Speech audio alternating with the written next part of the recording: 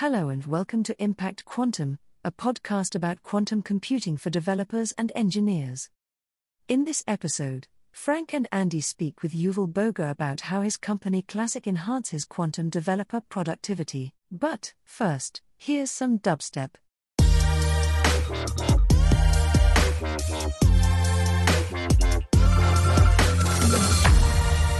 Hello, and welcome back to Impact Quantum, podcast for engineers to help understand the next coming wave that is quantum computing. With me here, as we are on our main podcast, Data Driven, is Andy Leonard. How's it going, Andy? It's going great, Frank. How are you? I'm doing great. I am doing very well. I am trying to keep up my quantum studies, but I do want to share a little bit of news that I am now a Microsoft AI MVP. Woohoo! And there apparently is no quantum computing MVP category yet. So Okay. hopefully, One day. it'll be there one day. Yeah. That's Well, cool. what it is though, I'll be ready. Congratulations, Frank. That's Thank huge. you very much. Thank you. I it's been on my bucket list of things to get back into the MVP program, but it just kind of fell by the wayside. And because, as you know, we've been busy doing other things. I know. But not the least of which is launching Data Channel, datachannel.tv. Use launch code 49. Just if you want to use a coupon code, use the code launch497, and then that's for the month, you get it for $4.97, which is like 2/3 off. And you can also use Data Channel 4 Life, the number 4 Life, and you get $47 a year. Although you can always start off with a free subscription, and we may or may not have a Black Friday deal. So stay tuned. We're kicking that around. We're kicking that around. It's cool that we can do that because last year this was just an idea. So It was about a year ago, Yeah. right?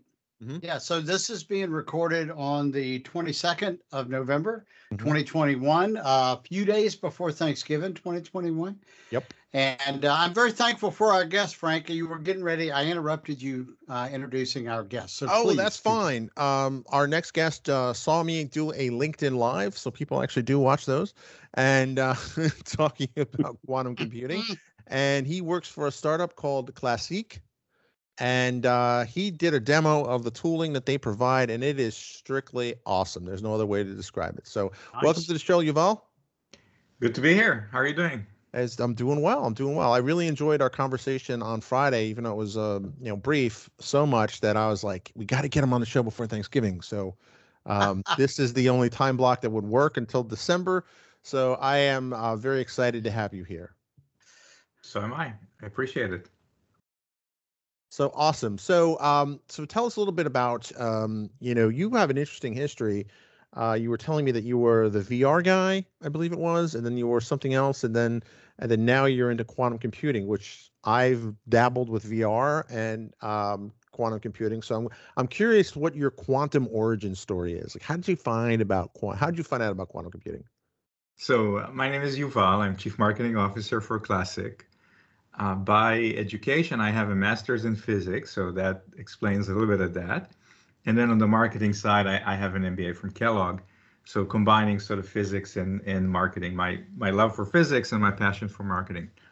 And what I've been doing before Classic is leading a whole bunch of cutting edge technologies and trying to help them become mainstream. So many years ago, I ran a VR company called Sensix, started out of Johns Hopkins. And at that time, I was able to grab the Twitter handle VR Guy just to indicate how early this was in life. I did that for 12 years. And after that, I became the charge guy for wireless charging. And so when the opportunity to join Classic and the fact that Qubit Guy was available on Twitter, I just couldn't pass that on. And so here I am. And I'm Awesome. trying to help Classic turn quantum into mainstream by solving the issue of software development. Why is it so difficult to write software for quantum computing, and what can we do about it? Yes, exactly. And I think that's one of the things that I see the opportunity, the challenge and the opportunity for anyone who's a software developer today to be ready for the quantum shift, because there's going to be, once these things become practical, now we're past the phase now where they're possible.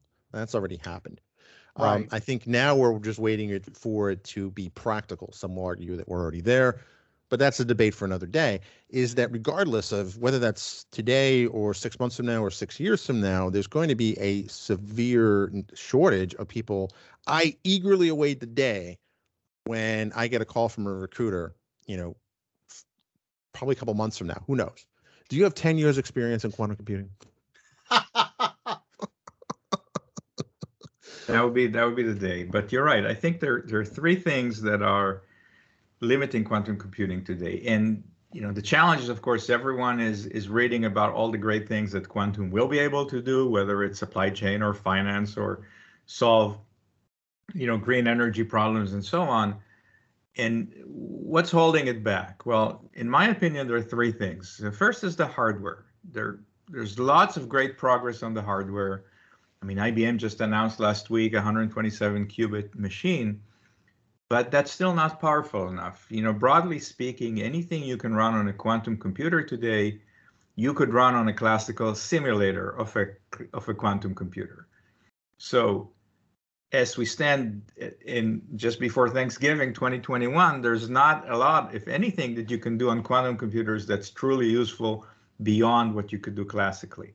However, when we look at the roadmap of all the manufacturers, even IBM saying, oh, we'll have 400 qubits next year and we'll have 1,000 qubits the year after. Now there's going to be a chasm that's going to start to form and widen. And for applications that are specifically written for quantum computers, you might actually be able to get real business benefit in doing stuff faster or cheaper, or solving problems that were not solvable before. So the hardware is certainly one thing. The second thing is talent. When I talk to my friends in the quantum computing industry, everyone is looking to hire great people, and there are not that many people with quantum knowledge. And part of that is because today, to be effective in quantum, most people feel like they need a physics background, not to mention almost PhD level physics background. And that's a problem. One, there are not that many PhD level physics grads around. But the other thing is, when you try to solve real problems, whether it's supply chain or chemistry or pharma, the physics knowledge is not enough. You also need to be an expert in supply chain or pharma or whatever it is that you're trying to do. So finding that person who's both is really going to get difficult unless something is done about it. And the third thing that's holding quantum back, in my opinion, is that it's so hard to write software for it.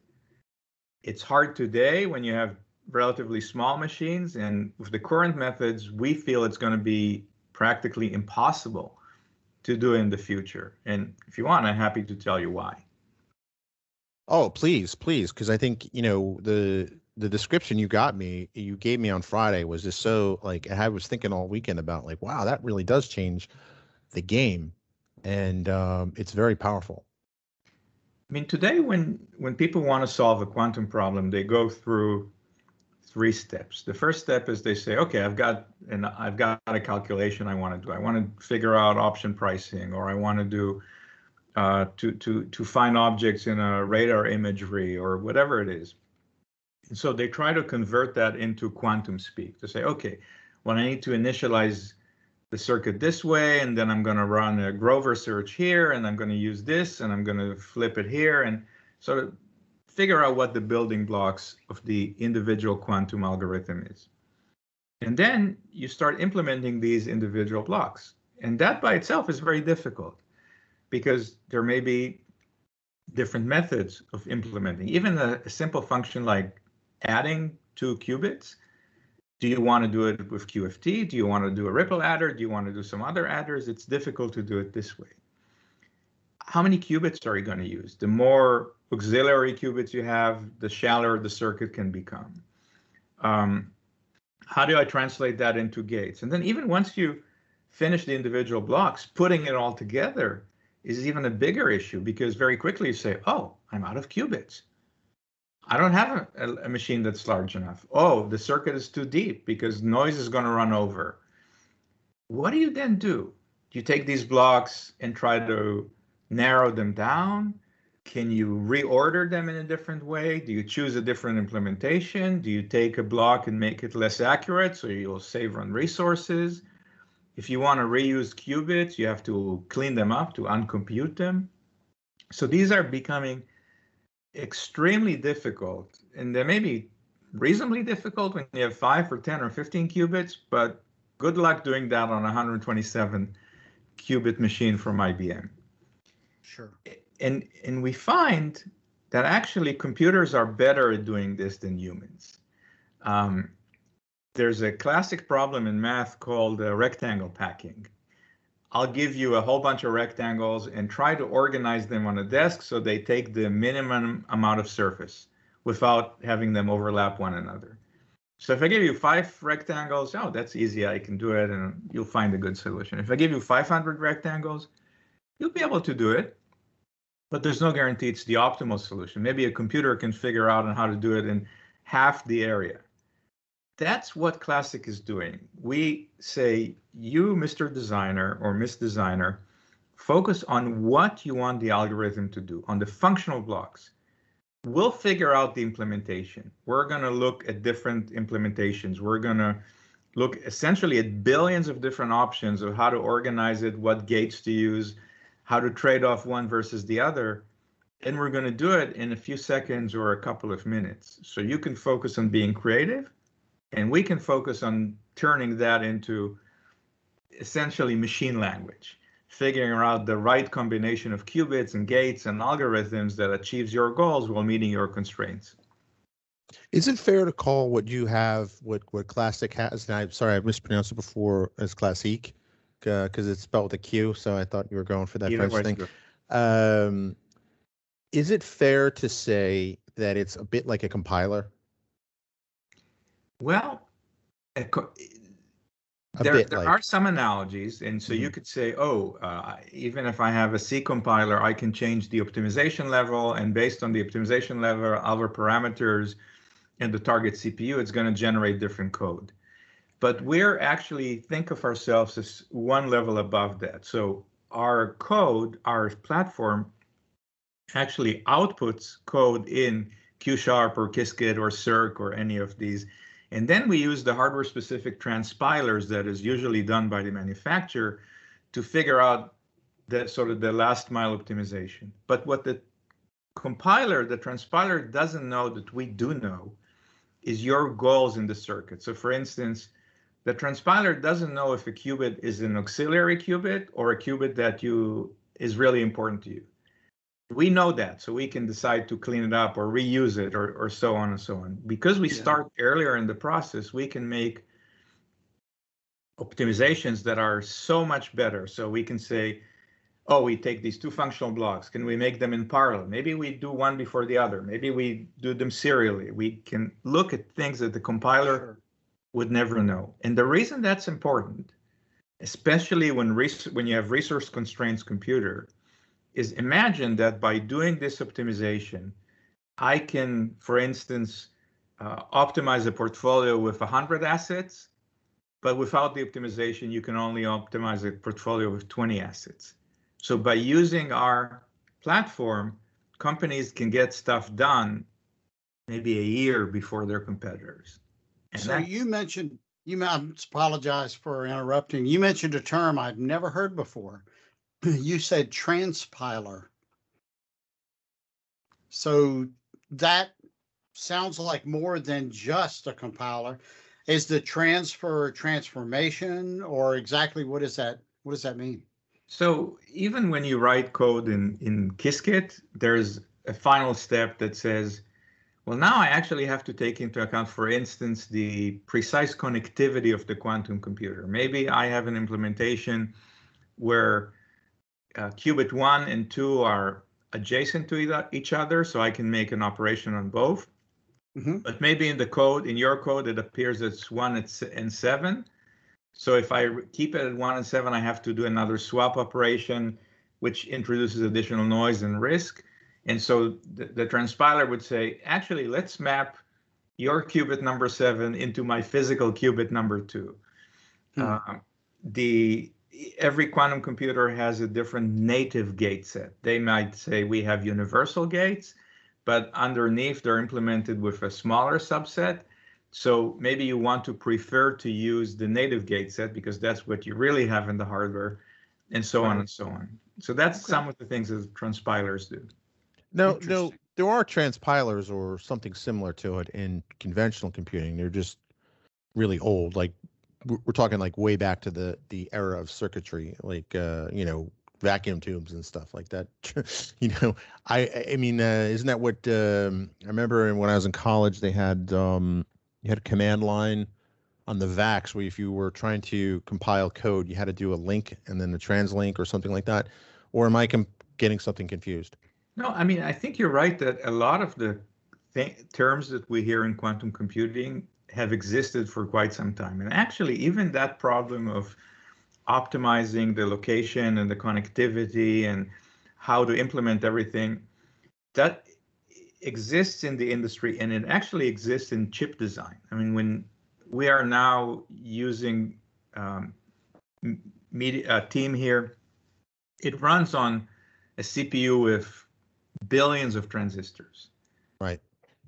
I was looking up the other day, the 4004, the first commercially available microprocessor had about 2,000 transistors. The 8086 has 20,000 transistors. The i7 has, I think, 4 billion transistors. So when people did chip design, they also faced the same issue. I have functional blocks. I know I want to have memory or USB controller or a GPU or what have you. How do I translate that into gates that actually happen on the chip, and how do I optimize it? So that process of synthesizing a circuit from functional models is very, very popular, and essentially the only way that people do chip design today, and we import that concept into quantum algorithm design. Interesting. So we're so far removed in conventional computing these days. I mean, if you think about it, most of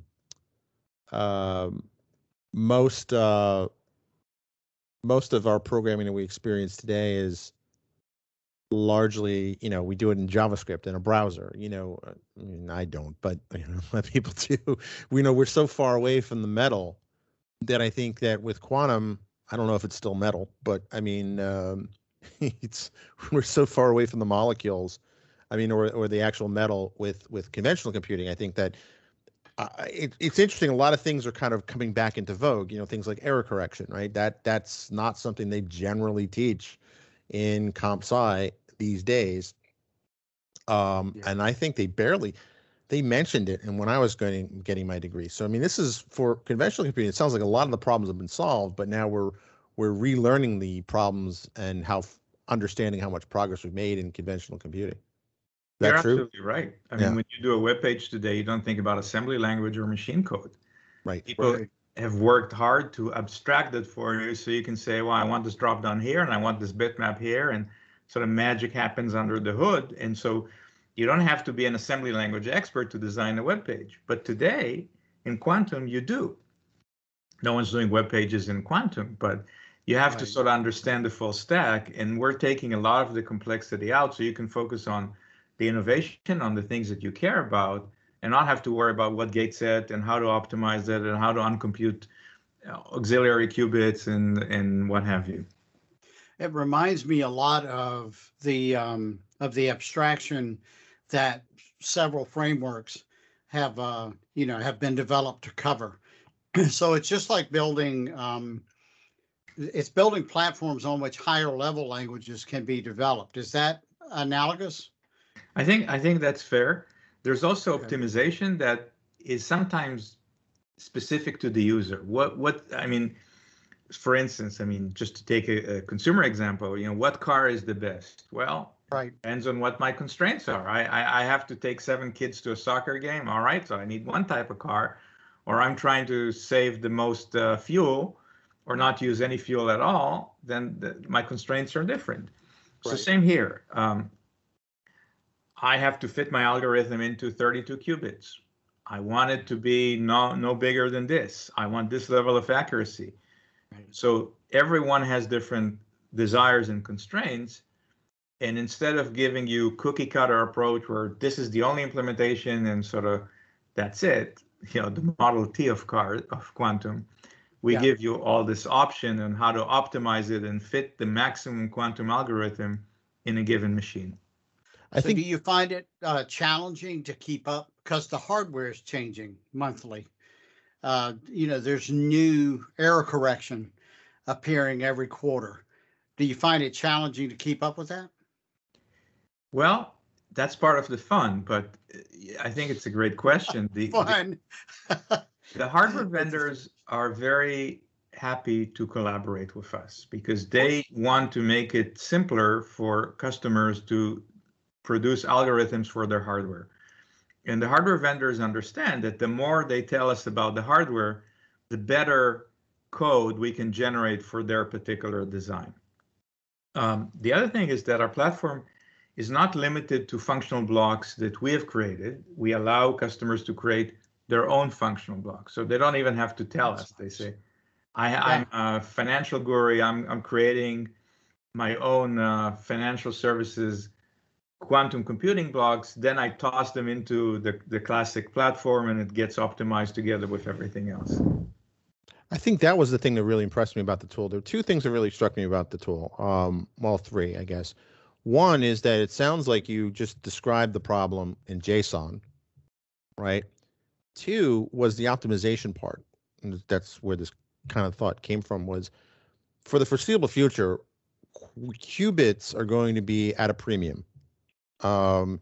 So just the ability to optimize that, you know what, if I can get it down just 1 qubit, I can optimize to that degree. That opens up a lot more possibilities, whether you're running on conventional hardware, which I imagine would save a fair bit of money, or, if I need something that would actually use, a full-on real quantum computer, I would imagine saving just 1 qubit would, one, make it more faster, more affordable, and just that we're still in that space here.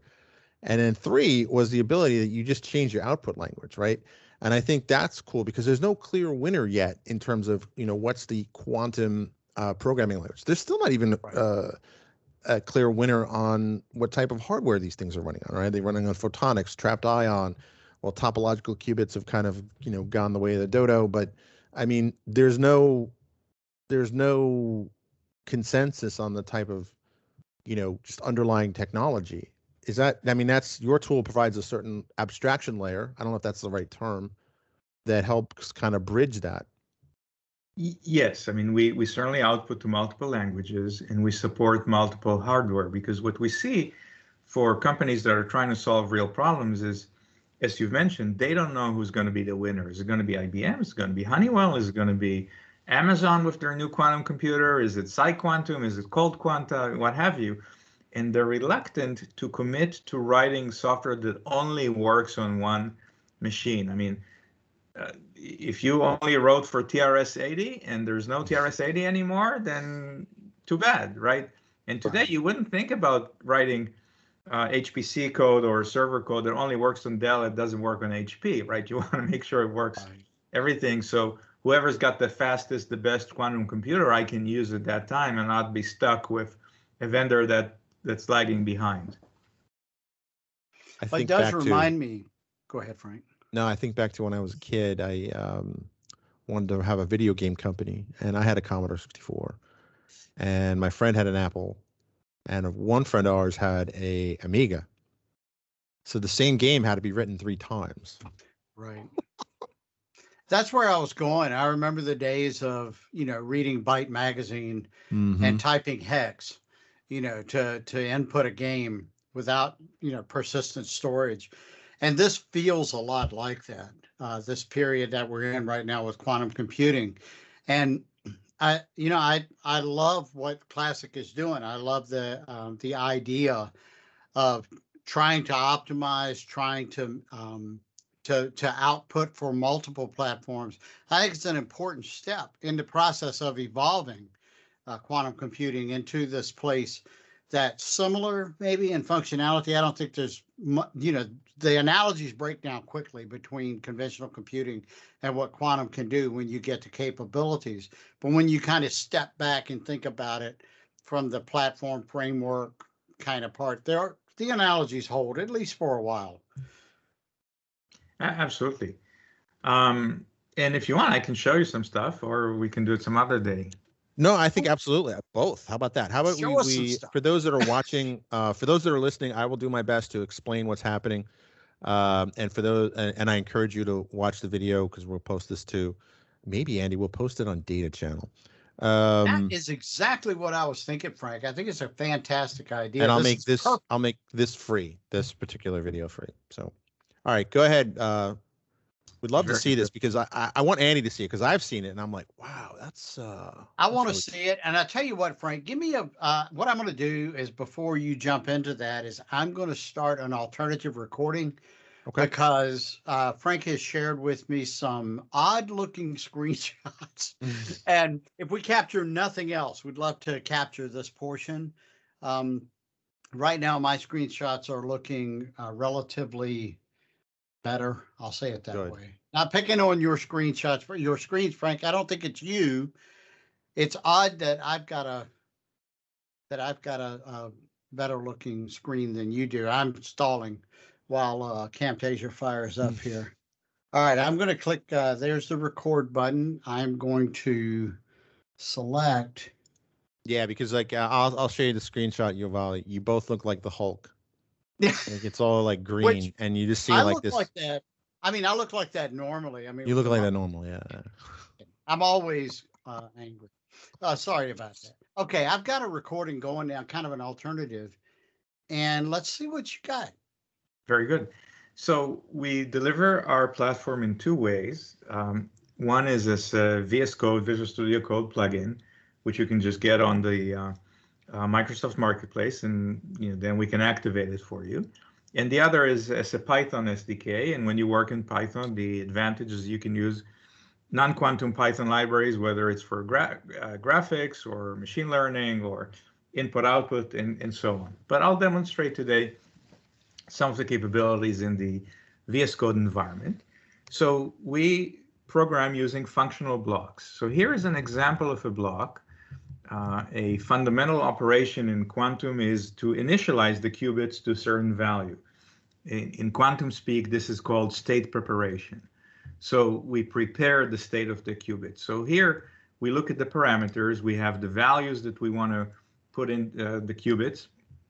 We have here an error bound, meaning I want these values I want a circuit that builds these values up to a 5% accuracy, so plus or minus 5% from that value. I define that I want to use 4 qubits, and I have, excuse me, a maximum depth no more than 200 steps long, which is probably going to be more than enough. So all I need to do is I generate a circuit. Now it's sending that to our backend, and voila, here is a quantum circuit.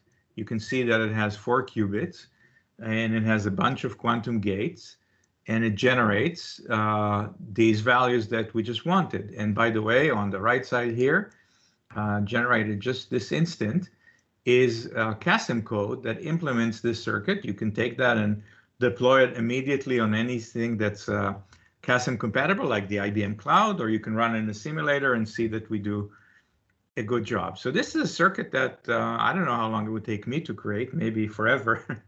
And you can say, okay, well, this is with 5% accuracy. Now, let's see what happens. Maybe I can try to push it to a higher level of accuracy. Let's take 1% accuracy. So all I'm doing is I change one number. I change the constraint. And now let me just close the existing circuit and run it again. And now it's going to try to generate a circuit with that 1% accuracy. You can immediately see a new circuit, and you can see that it's longer. Much more complicated. And more complicated, more accurate results generated in real time. And you can see that, and maybe based on the computer I have, this is just fine. So, but state preparation is sort of simplistic. The other thing we could do is, for instance, say, okay, I want to do option pricing. So I'm a financial services firm, and I want to use Monte Carlo simulation to do option pricing. And now my functional blocks are, one, what is the model? How does this option behave? And what is the value that I'm looking to calculate? And I can run this and generate a quantum circuit. It may take a few more seconds, but now, as you can see on that description, I don't have to be an expert in quantum to generate the circuit. Here, a circuit was generated. We can dive into that in just a bit. And here is a long block code, a long code of block that implements this. Again, would take me forever and then some to write it. Are we looking at, I was just thinking, like, are we looking at the advent of low code, no code quantum? That may be it. One of the famous algorithms in quantum, one that gives you a speed up, is called the Grover algorithm. So the Grover search is something that you say, okay, I'm looking for something, and how can I generate a circuit that does that? How can I generate something that finds it? Let me find something that I like. Now here's one. And now you see here's a block that says it's a Grover operator. And here is the expression that I'm trying to find. I'm trying to find A and B such that A plus 5 XOR B modulo 8 equals 2. So now I have to do something that is both convert that symbolic expression into quantum speak and generate a quantum circuit from it. So let me generate. And I noticed that in this one, the output format is QS, which I believe is Q sharp. Precisely. And then, so let's call this Frank. This is the Frank circuit. And now it's going to generate and run and look at all these options and generate it. It's going live to our backend.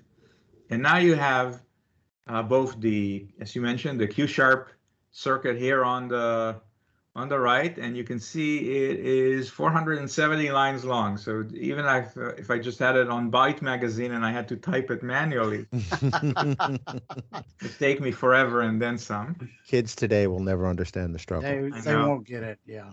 But here's the circuit, and it has.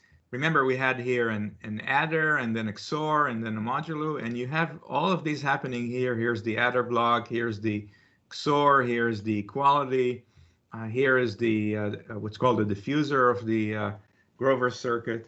But and this is just in a high-level functional model, so I can see what's going on. So I just want to point something out real quick. I want to ask a question because I regret not asking this the other day. You had set the limit to the available qubits to 15, and what I'm looking like here is that it used 12. So in this case, I didn't need 15 to create an optimal design. Now I could look at it both ways. One, in a second, I could reduce it to 9 and see if there's a solution. Maybe there is none, or I could make the variables.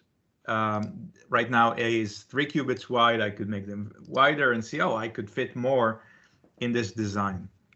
Wow. But what I wanted to show you is I'm going to go and look for, here you go, that's Frank. That's the circuit that I just generated. And I'm going to open this file that I generated in a browser, and I may need to change the sharing here real quick for our purposes. Let's see if I can, I'm successful in doing that. Just 1 second, please. We can always do a lot of magic in post-production. That's true. This is just astounding. Yuval, I am so impressed. So let me show you something even more impressive. I'm gonna close that sharing, and I'm gonna open. It's even cooler. It gets cooler. I'm going to open this Frank circuit that we just generated. You can see Frank with the date.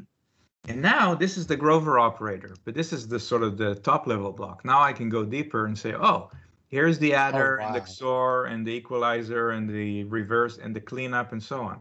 Now, how is the adder implemented? Let's dive deeper.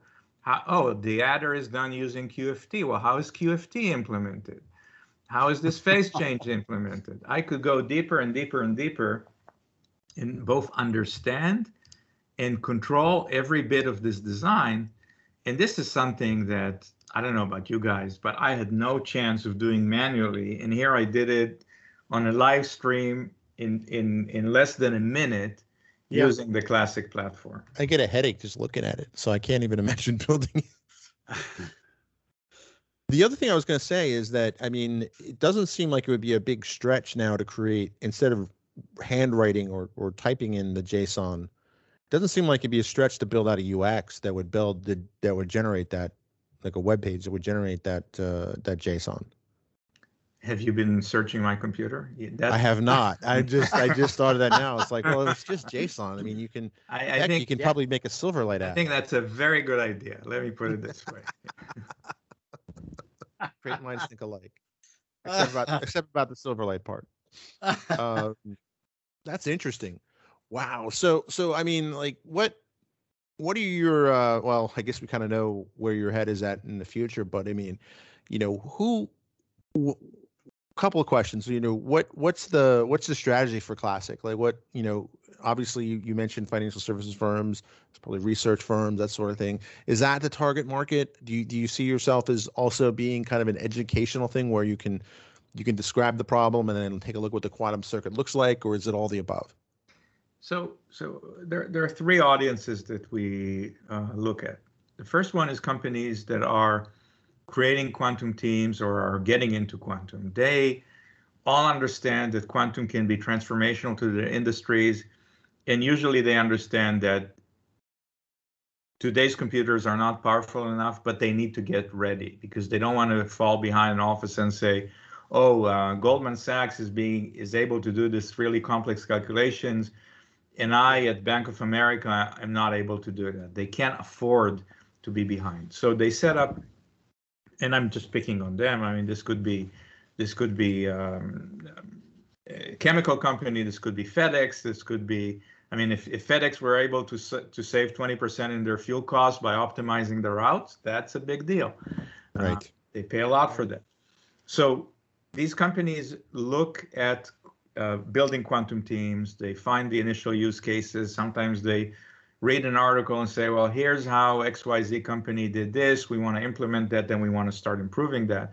And they find that using our platform is really the fastest way and sometimes the only way to get that done. We sell software. We can also do initial projects with them just to get them up to speed. And our goal is to make them self-sufficient. We're not Capgemini. Our goal is not to sell consultants. Our goal is to make you self-sufficient. Of course, sometimes we do work with companies like Capgemini or others to say, hey, you have the customer, we've got the technology, let's work together. So the enterprises are one side of the equation. The second side is the academia. And in academia, actually the second and third are academia. You have the professors or the researchers that are saying, what could I do with quantum? Could I invent this new algorithm? Could I find a better way to do something? And our platform allows them to focus on the innovation and take the grunt work away. How do you optimize it? How do you fit it? How do you run it? And then there are the students who are just getting into quantum, that want to develop their skill set to be used in the real world. They can start using our platform to get their hands dirty, so to speak, to gain expertise without having to be bogged down in machine code, so to speak, because that machine code is going to go away and is not very practical. And they want to step as quickly as possible, as close as possible to being able to deliver true value to their potential employers. I continue to be impressed with the innovation that's occurring on, I guess, classical computing to support quantum, to emulate it. And I remember reading earlier this year that, at the beginning of the year, we thought, well, to do this particular optimization on a classical computer, it would take some number of years, probably decades. And going through these simulations and working with the quantum computers, they realized a different approach. And in the process of that, they realized they could approach it differently on classical hardware as well. And it's just becoming this very positive loop. It just keeps feeding itself. And it's just amazing to me. And seeing this running on classical computing, how it's just upping the game for quantum computing, and we're just, I just can't imagine what we're going to be like when we get in a year or two when we reach 4,000 qubits. We're going to be so ready for that because of innovation like this. Absolutely. I mean, you're right that a lot of the quantum computing work has generated what's called, quantum inspired optimization. So Microsoft is doing a lot of work in that and saying, okay, well, how can we put some of the things we've learned in quantum into actual use today while we wait for the hardware to catch up? So absolutely. That's awesome. I mean, this is what excites me about quantum computing, is that the more you dig, the more fascinating it becomes. Like, it just, I guess that's similar with quantum physics itself, right? Like, the more you look, the more complexity and arguably kind of beauty you see. I agree. Absolutely. And so this is a fascinating time.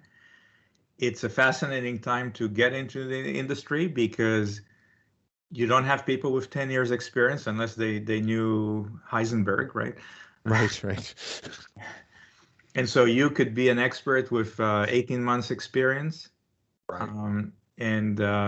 It's just like machine learning, 5, 7, 8 years ago. This is the time to get into it because the payoff's going to be huge and your services will be in dramatic demand in a couple of years. Right. Absolutely. So where can folks find out more about your product, and what would be the next step if someone hears this and they say, we definitely want to take a closer look? What's the next step for them? So our website is classiq.io. That's classiq.io. hello@classiq.io is our main email. And if someone wants to start looking at this or thinking about a proof of concept or wants to try it out or is a hardware vendor and wants some partnership, that's the best way to reach us. If you forgive the plug, I also run a podcast where I host industry leaders to share their thoughts. I'm now almost in my 30th episode. Wow. So if you're interested in learning what other people, whether it's industry or consulting or hardware vendors, think about quantum, then that's a good way to listen while you jog. Happy to hear from anyone that's interested. Awesome. No, I think this is great. And just want to, since it is Black Friday coming up, Andy is wearing a shirt. You can't see it, but it basically says data is the new oil. And it looks like a gas station and a motorcycle. One of our designs, we'll put a link in the show notes. And if Amazon will let me, I'll do what I do every year, is I'll drop the prices for Black Friday all the way through the new year usually. And speaking of shameless plugs, but no, I definitely want to add your podcast to that, because there's a shortage of really good quantum computing podcasts, which is what really inspired us to get started. Because you're right. I mean, most of the conversation around this is been, you have to have an understanding of theoretical physics and particle physics, which would be awesome to have, but there's going to be this inflection point, like you said, that happened with machine learning. Yeah. We're I don't know if we're there yet, but it's coming. It's going to happen soon. So the best time to get ready is now. Yeah, I love that. And Yuval, I want to encourage you to continue your podcast. Frank and I are intimately familiar with how hard this is. Just keep doing the grind, brother. And you too. I appreciate your time and look forward to reconnecting in a couple of months and show you what else is new. Absolutely. Can't wait. Thanks, and I'll let the nice British lady end the show. Thanks for listening to Impact Quantum. We know you're busy and we appreciate you listening to our podcast. But we have a favor to ask. Please rate and review our podcast on iTunes, Stitcher, or wherever you subscribe to us. Of course, you have subscribed to us, haven't you? Having high ratings and reviews helps us improve the quality of our show and rank us more favorably with the search algorithms. That means more people listen to us, spreading the joy. And, can't the world use a little more joy these days? So, go do your part to make the world just a little better and be sure to rate and review the show.